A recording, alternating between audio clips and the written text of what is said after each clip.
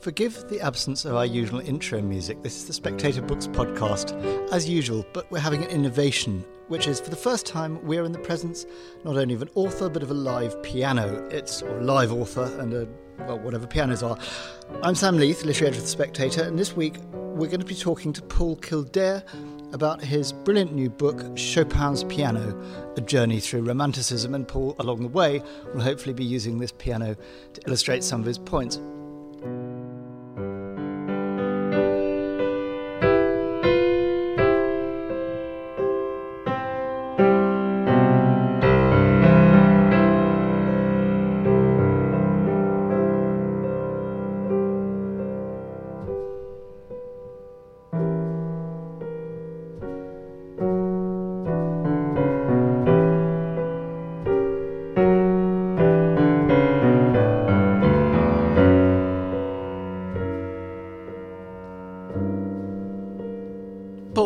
You pick up the story, with Chopin about 36, and the, acquiring of this piano you describe in Majorca. How different would the piano have been to the one you're sitting in front of now? Because that seems to be a big part of the story. It is. The big part of the story is the way that pianos changed over the course of the 19th century, as well as the way people played them and the music being written for them. So the piano that Chopin had in Majorca in the winter of 1838-39, was only about 6.5 octaves, so all this space at the top of this piano, etc., wouldn't have been on it. It was actually probably just single strung, so quite quiet in the sound that it made. The temperament, the way that the physics, if you like, of tuning a piano was decided would have been completely different from the temperament of this piano, and so the sound of some of the preludes would have been very, very different from how we hear them today.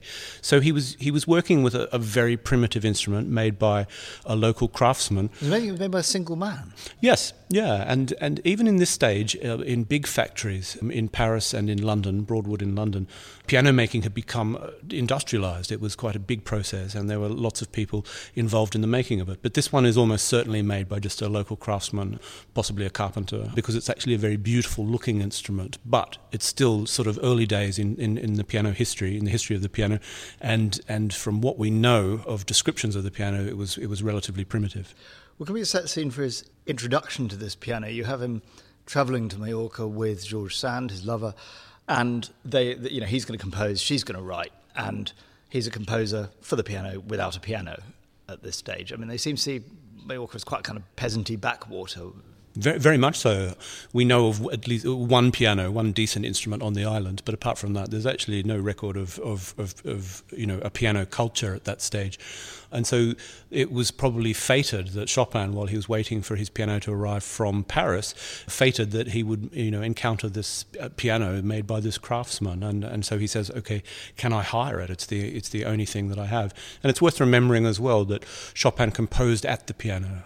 And so it was impossible for him to just sit down with, manuscript paper and write music. He actually needed the physical experience of playing something to work out in his mind what his ideas were. And that goes into something that runs through this whole book. He said that what's so fascinating about the music he composed on this piano, the Preludes, or many of the Preludes seem to have been composed on this, and that he found a way of being improvisation, of sort of putting improvisation down on paper, if that's the right way of... Yeah, but definitely. This is, and it wasn't just in Majorca that he worked this way, but we have from George Sand's account that he was a fantastic improviser. Well, we have that from many people's accounts in the 1840s, but what happened then to the music that he improvised is what caused him so much trouble.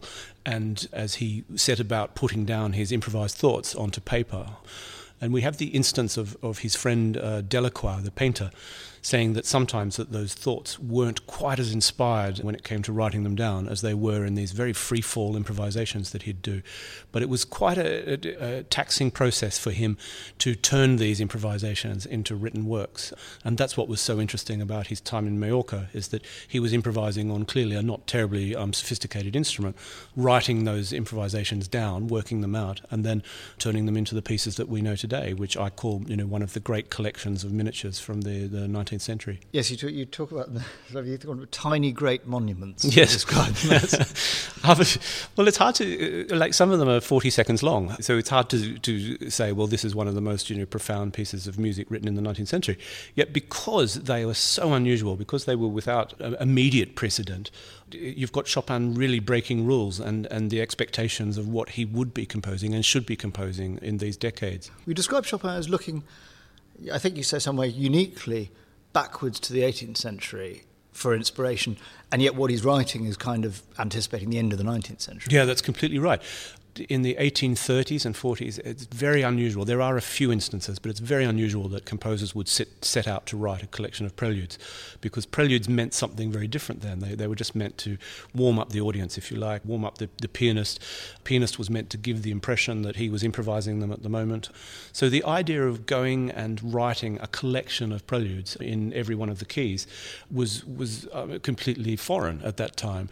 So looking back, because Bach, of course, did this in the Well-Tempered Clavier, the 48 preludes and fugues that he wrote. Which was the only thing that Chopin had with him on the island. That's right, he took that. And it was very unusual for a composer to venerate Bach in the 1830s. That came later. And of course, the big Bach revival is really a product of the 1850s onwards. So for Chopin to take that score with him to Majorca is so strange. But it's clear that he was thinking very much of the preludes that he knew that he had to complete while he was there. Now, George Sand, who seems to have had a heroically bad rap for a very long time from enthusiasts of Chopin, from her contemporaries. I mean, you take a very warm view of her here. Yes, I do, because I had to go back and read her books and read some of her journalism, and it's clear that she was a woman, way ahead of her time, in her values, in her artistic expression, in the terms of the relationship that she was willing to have with Chopin. They weren't married, but they lived together at various times. And what happened in the course of the second half of the 19th century is that as people became more proprietorial about Chopin, her relationship with him became an inconvenience. And that goes right into the 20th century when pianists like Cortot, the great French pianist, who was very much seen as Chopin's great exponent of his music, took a very, very grim view of Sand, because he thought that she was a woman of loose morals and wrote about her quite despicably. So I was determined to get to know her better, read her stuff, and try to put a better light and a more accurate light on that relationship. Yeah, and their parting was quite piercing. I mean, there's a whole sort of coda to their relationship, isn't there? Yeah, it was. They fell out basically over Sand not liking the fiancé that her daughter Solange had chosen, and in fact, in some senses, Sand had stage managed. So they ultimately fell out over that, and it was very sad. And she was very nice about him in her memoir, which was written about 20 years after Chopin died, 15 years, say. But at the time, it was this very sort of brittle and sudden end to by that stage, 10-year relationship. And what was you've talked about, the George Sand's reputation. How did people receive the preludes at the time? Were they sceptical that these were important? Completely. Yeah.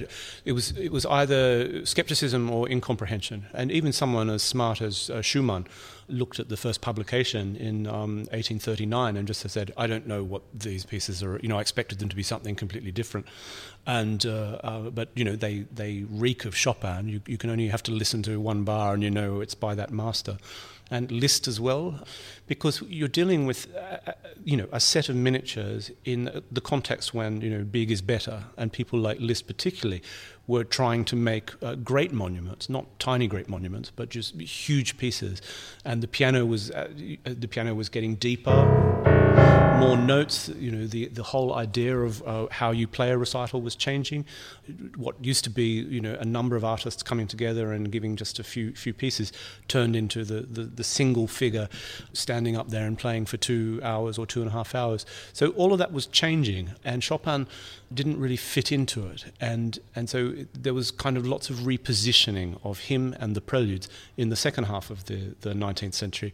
But at the time, people just didn't know what to do with these funny small pieces. Yeah, and also there's an interesting line that when you were talking about the composition of the preludes that runs through, and I wonder maybe you could take to your keyboard to demonstrate with me. But sometimes people said, this sounds like, the interpretations people have laid on the Preludes, and one of them, the earliest ones, was George Sand saying, she comes in and it's raining, and she finds Chopin looking very depressed, and she says, there's raindrops in this, and he gets cross with it, doesn't he? Yes. We only have one instance of when Chopin said this was a direct sonic influence on my composition, and it's the 17th Prelude in A flat, where he talks about the chiming of a clock tower and that it chimes 11. And you can hear that in the writing when it...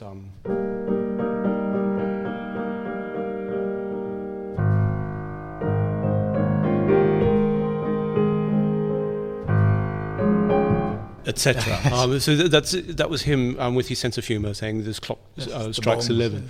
But the raindrop prelude, the so-called raindrop prelude, is when Sand goes down into Parma from Valdemossa, where she attempts to get the French piano out of customs. And there's a terrible storm, and the trip home takes her 7 hours to get back up to the monastery. And she arrives back in the monastery and hears Chopin playing.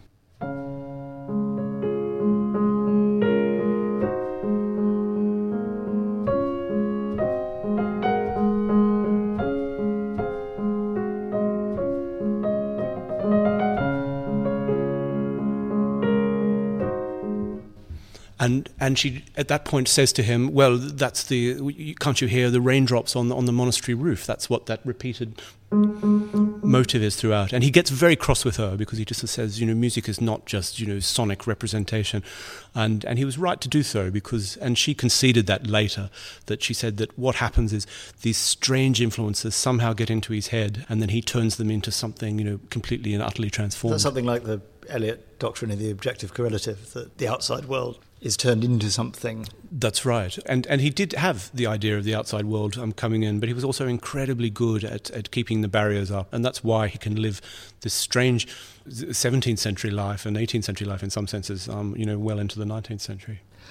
Your book seems, in some ways, we'll move on to, because there's a whole lot more in it, but just to stay with Chopin for a moment, your book does a lot to try and excavate, I think, Chopin from his admirers, rescue him from because as you said, Liszt was someone who obviously, was pioneering this big, ballsy, Steinway wanting kind of music. Yep. And yet he's the, initial keeper of the Chopin flame. And, his interpretations and descendants kind of coloured how Chopin was interpreted, didn't they? Yeah, very much so. Liszt and his pupil and mentee, Anton Rubinstein, were very much at the vanguard of the changing instrument as instruments got louder and larger. And of course, the music changed along with that and with this new culture. So yes, it's a hard thing to do. And of course now, because we do have instruments that are so different from the ones on which Chopin wrote and that he preferred, what are we meant to do? Are we meant to say, well, okay, we have to ignore the capabilities and capacities of these new instruments and just play within the confines of what was possible on these old instruments? Or do we try and adapt what Chopin wrote for much bigger instruments, for bigger halls, for larger audiences? I think it's somewhere in between the two.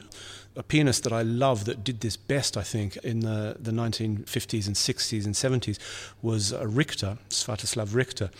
And he had a way of somehow replicating what contemporary observers said of Chopin, that he always looked as though he was just grabbing an idea from nowhere and improvising on that. And in the course of the second half of the 19th century and the 20th, of course, we became jailed in by interpretation and by very standard interpretations of these work. And Richter was fantastic at just sort of saying, no, I want to get that spirit of Chopin's playing into my own. Richter did this beautiful recital in Tokyo in 1979, and he played a handful of the Preludes. And one of them he played is the very simple waltz in A major, which Chopin wrote on Majorca on the small Bowser instrument. And it's almost kind of so sort of self-consciously simple, as if he's saying the instrument actually couldn't do more than this. But the way that Richter got the sense of Chopin's improvisation into it was by extending the waltz at each of the four bars. So you hear this.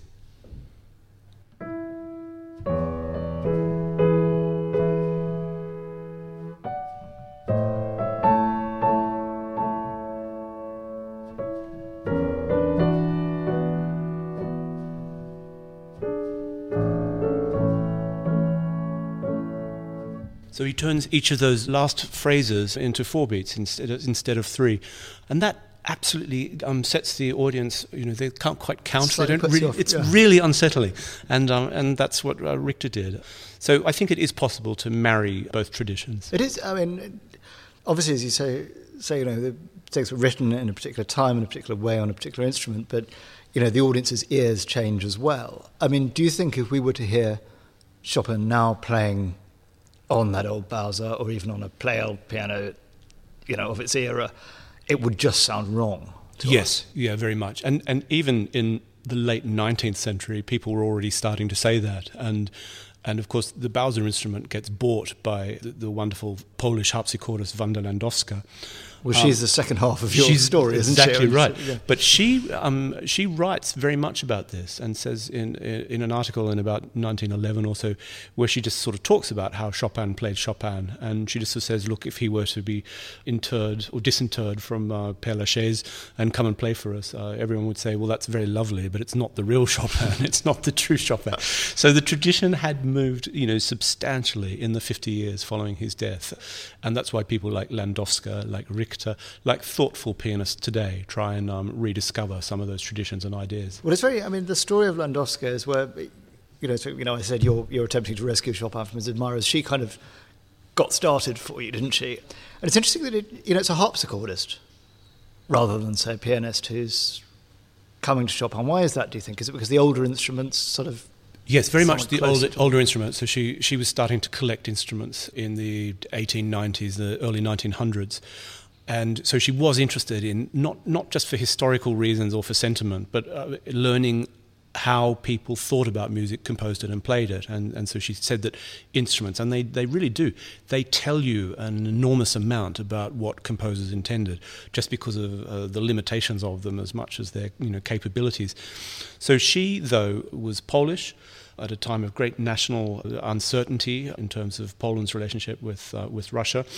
She was also a grand pupil of Chopin, so her teacher had studied with someone who'd studied with Chopin, so she thought that these traditions were very strong, and she'd studied very much as a pianist. She was going to be late 19th century pianist, and then discovers the harpsichord in the 1890s in Berlin, and that changes her life. There's a lovely description of her first encounter with the harpsichord. It's not as promising as... It's not at all. It's not love at first sight, is it? She says, it has this shocking, resonating sound, and slightly twangy. And indeed, it was probably not in fighting condition because people weren't playing them at that stage. So she discovers it in the Berlin Museum. So so there are all those both those things. That idea that she's a Pole and that she's interested in what happened to Chopin's music because of her teacher. That when she encounters this piano in Majorca in 1911, she wants it straight away. It's amazing. This piano, the Bowser, you describe at the beginning, made by this Maltese craftsman, it's still sitting there 70 years later. Yes, it had been out of tune a bit by now. Out of tune, yeah. Sand and Chopin leave Majorca in a hurry in February 1839, and the piano just remains there, and it's pushed to one side, and so she encounters it, in 1911 when she's on a concert tour, and wants to buy it, and then 2 years later manages to buy it and ships it with her. She more or less leaves a note, doesn't she, saying, right, they won't sell, but if they ever do, here's my number. Can I have it? And so 2 years later she gets it, and she's photographed in Berlin in front of it. So that's why we know a fair bit about it, because these photographs are so beautiful and so detailed. And can you deduce sort of what it was made of and how it would have sounded from the photograph? A bit. We know the range of it. We know the notes that it didn't have. That last, those high notes at the top of modern pianos. We know its height, so therefore you can work out some of the physics of how it's strung and things like that. So you can deduce a fair amount, but we just don't know how good it was. Funnily enough, Landowska didn't talk about its sound. She was actually more interested in it as a kind of a relic, and also just to work out how it influenced the shape of the Preludes. So we're relying a bit on George Sand's description of it, which is very unflattering at the time. Yeah. One of the things you talk about in the book, and I don't know whether there's a way of demonstrating this on the piano you've got at the moment, is you talk about equal temperament as being a thing that completely transformed how modern pianos sound as different. And Can you explain what equal temperament means exactly in terms of, yes, of course. Black notes? It's strange that equal temperament is very much a concept of positivism, but it only sort of kicks in as a universal standard, if you like, at the end of the 19th century and the beginning of the 20th. And it was a way of dividing up a scale. So if you have an octave, how you divide all the notes changed depending upon the type of temperament you thought was best. And so in Chopin's time, it was probably what was called mean tone temperament, which was basically certain keys ended up sounding better than other keys. And so if you wrote a piece in a key that used a lot of black notes, for instance, it could start to sound unstable. And so equal temperament changed all that because it meant that every key, regardless, was as stable as the next. So it meant that Chopin... Sorry, by stable, do you mean a pure note or...? Yes, because they're equal temperament is actually artificial tuning. It's actually kind of tweaking slightly the thirds of a scale so that they're actually slightly larger than they are meant to be according to pure physics. It's just that the octave doesn't actually divide evenly into 12 separate notes. And you see how this is disappointing for positivists. It's incredibly disappointing. And in fact, in some senses, the way people dealt with it in the previous centuries was really attractive. They just sort of went, okay, there are going to be some keys that just sound rank. And I think that Chopin, even in the middle of the Raindrop Prelude, when it modulates, I think that Chopin is playing with the key that it modulates into sounds much less stable than the key that it leaves, and so that would have, in effect, brought about this idea of the storm that George Sand heard in the piece.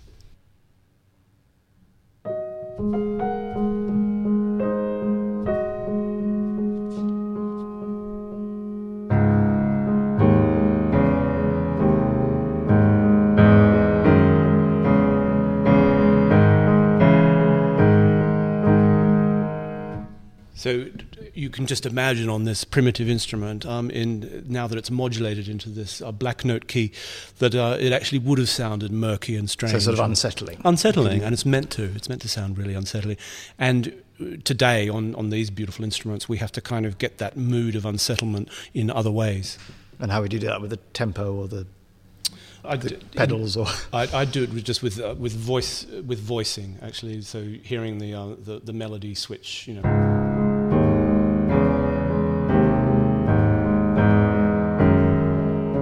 But yeah, it's not inherently unstable as it would have been in using tone temperament.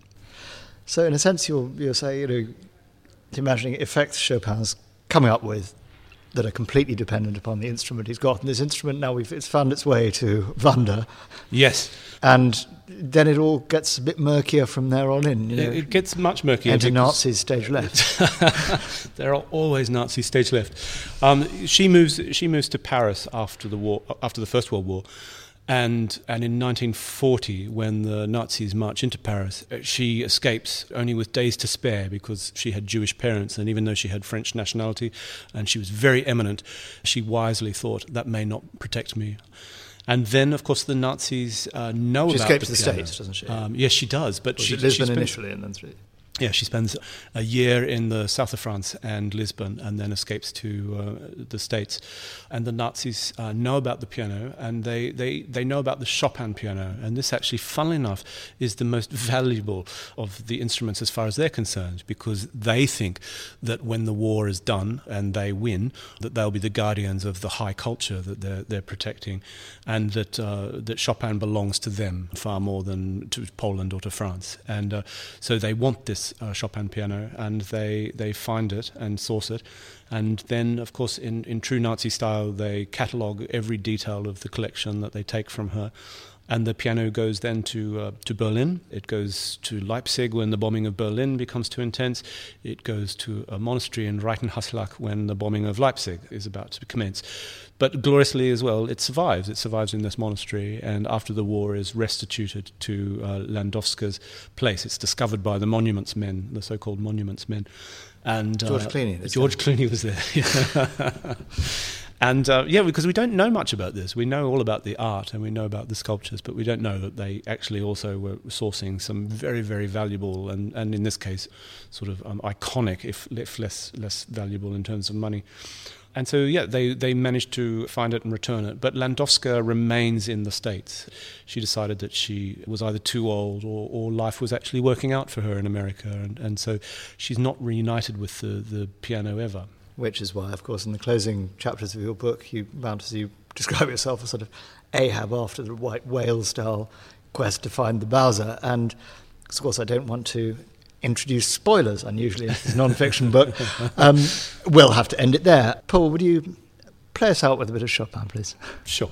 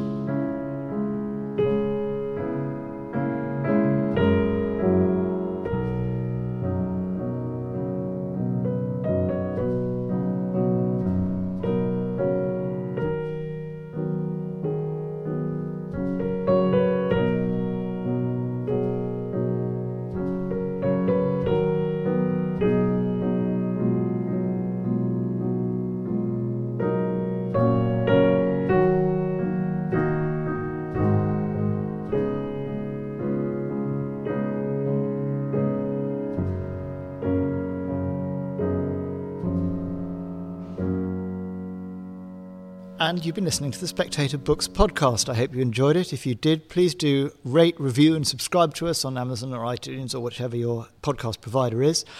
And you'll find much more to enjoy, I hope, in this week's Spectator Books section.